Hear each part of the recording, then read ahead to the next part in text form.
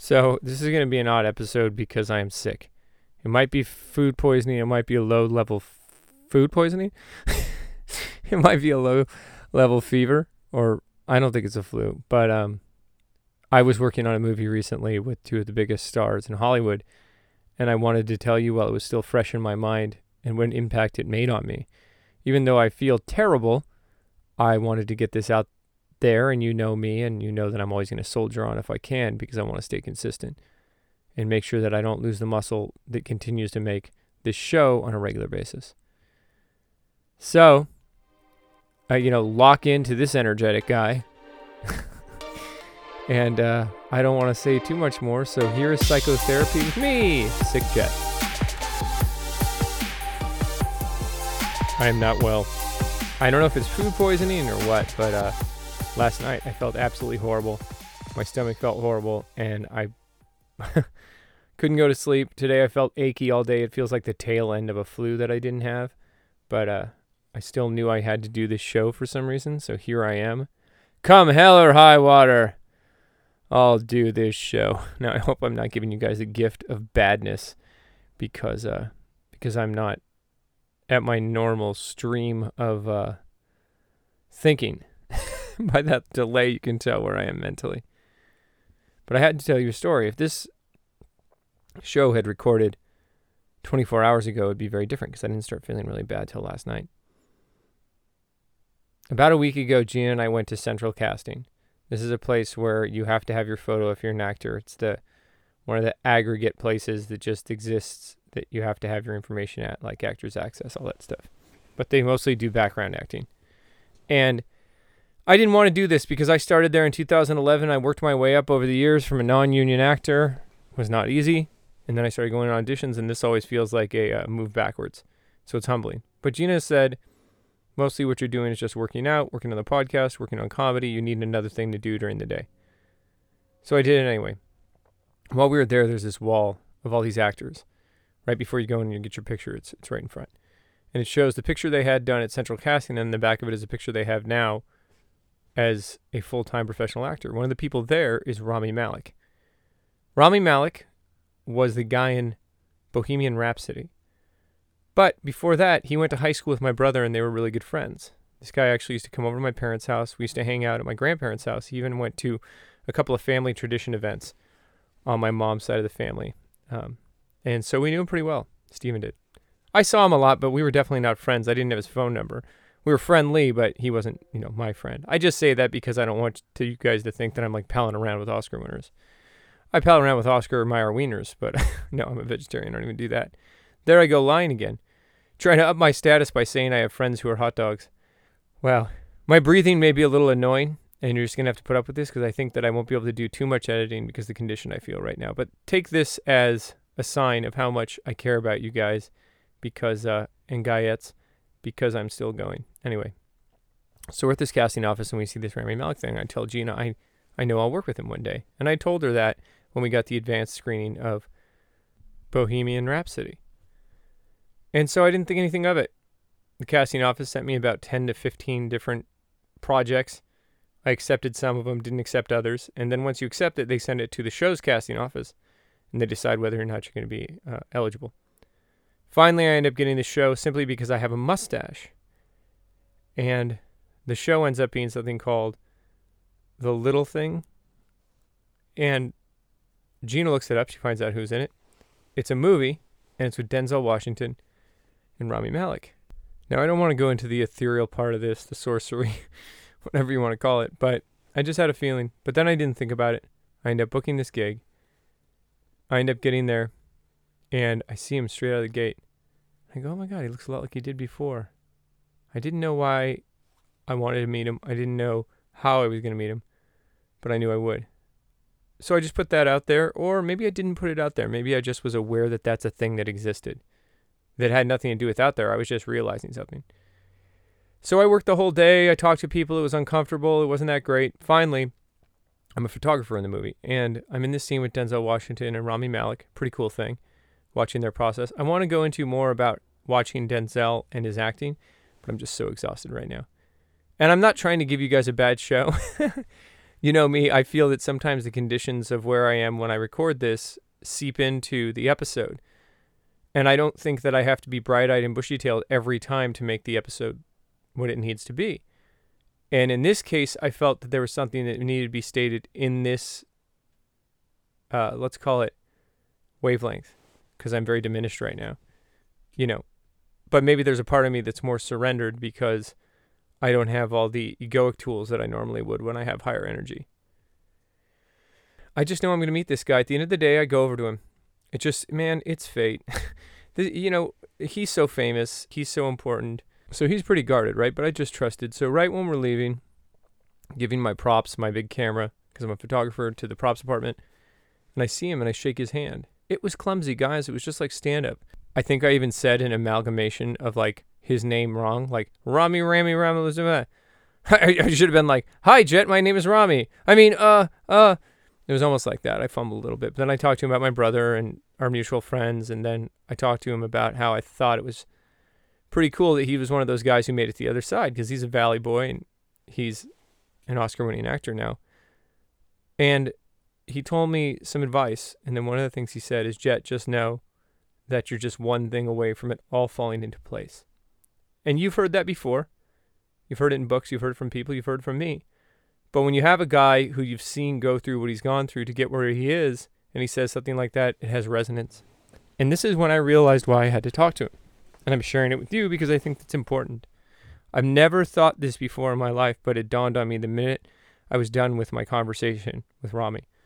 It was that the conscious me, the visible me, did not need to meet this guy. Okay? But shaking his hand and talking to him was for the invisible me. And that's not a new Pixar movie. Maybe it is. But it was for the thing that I am outside of my body. And I know even that sounds probably worse than spirit or whatever, or consciousness. There it is, subconscious. That's what I really meant. I'm just tired. It was for my subconscious, because once you've actually met someone like that, you've talked to him, it becomes tangibly real. Something clicks. He was right. And it wasn't until I was driving home that night that I realized that it was over a week ago, or less, I don't remember. That's not important. That I had told Gina I'd meet him. I hadn't even remembered. Isn't that insane? That something that I had committed to and talked about for a long time, and then again the week before, the first project I get is with this guy that I knew. And Denzel Washington, one of my favorite actors of all time. Probably the actor whose movies I watch the most. And then I fall into a trap. Not literally. I have enough energy to have just pictured myself in a bear trap. And then because I'm so sore and like feverish that I'm like, oh no, my leg, it feels like it's in a bear trap. I fall into a trap where I start to egoically define these things on the conscious level. And it doesn't work that way. I don't get to know why all this happened. I met some good people on set too, and I recommended him to this show. I shared with him my experience, the kind of stuff I do with you guys. And I think that was helpful to some folks, hopefully. But also, I just get in this realm where I want to know what I don't know, and I really want to know the stuff that I have no way of getting to know through effort. So what I mean by that is that I can't work harder in my mind to find out why the synchronicity that's been happening in my life has been happening. The last episode I talked about gooses, right, and their instinct. And I talked about Ryan Gosling too, but that's just funny. It wasn't real. He doesn't fly south for the winter. He might. But while I was talking about that, I was thinking about geese. I don't know why it popped into my head, that episode. But last night, Gina and I are in our house, and I hear, ah, ah, ah. It's a terrible goose impression. Place your own goose impression there. And there were geese flying over our house, south for the winter. Just like I had felt during that episode, that their instinct was guiding them. 3,000 miles. They can fly up to 1,500 miles a day, and they're just guided by instinct. No one told them. So I think there's something to that, because obviously we have instinct too, and maybe it's to follow our path. Now, we're much more complex creatures. It's not as simple as going south because the weather is changing. But because we're more complex, we try and define it more as opposed to just following it. I wanted to have an episode where I just screamed and yelled hilarious things about how I was on set and how fun it was, and how one of my lines was going to be, I think it was like, the three of us were sitting to lunch, and between the three of us, we had 3 Oscars because Denzel had 2 Best Actor Oscars. And I almost said I have one. And Rami has one. Rami. And I wanted this to be a really high energy, fun show, but I'm just so tired. And I thought maybe that'll furnish something. Maybe that'll give you something. But maybe it's just a bad episode. And for that, I'm sorry. But there's something else here, okay? It goes into what I said the other day. Someday is never. And I knew I had to do something for my subconscious. And now I'm finally understanding why I had to do this episode. I'm sure you can hear that this is hard for me. I have to pause and drink some water. I've been sore all day. And this isn't a marathon. It's not heroic. I'm not jumping on a battlefield and carrying someone off who's injured. But I can't let the mechanism that I count on for consistency in delivering something to an audience turn off just because I feel different. Because stuff like this matters. If you'll do something when you feel your lowest, when you feel just okay or a little sluggish, you'll say, oh, well, that's okay.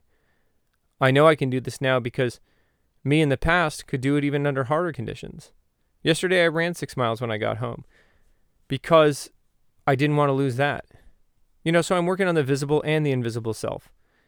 And I think that the harmony between those two, as it's spoken about in the Buddhist religion quite often, is what's going to bring you the best results in following what it is you're supposed to. Because if we are the antenna to the universe or to ourselves, our subconscious, the cleaner that antenna is, the better the frequency reception will be. I mean, when you think or you read about people like Einstein or Edison or any of the geniuses who came up with something that shifted the world, they did not come up with it at a chalkboard. They came up with it walking around. Or Newton with the, apple tree? I almost said honey tree, but that's Winnie the Pooh.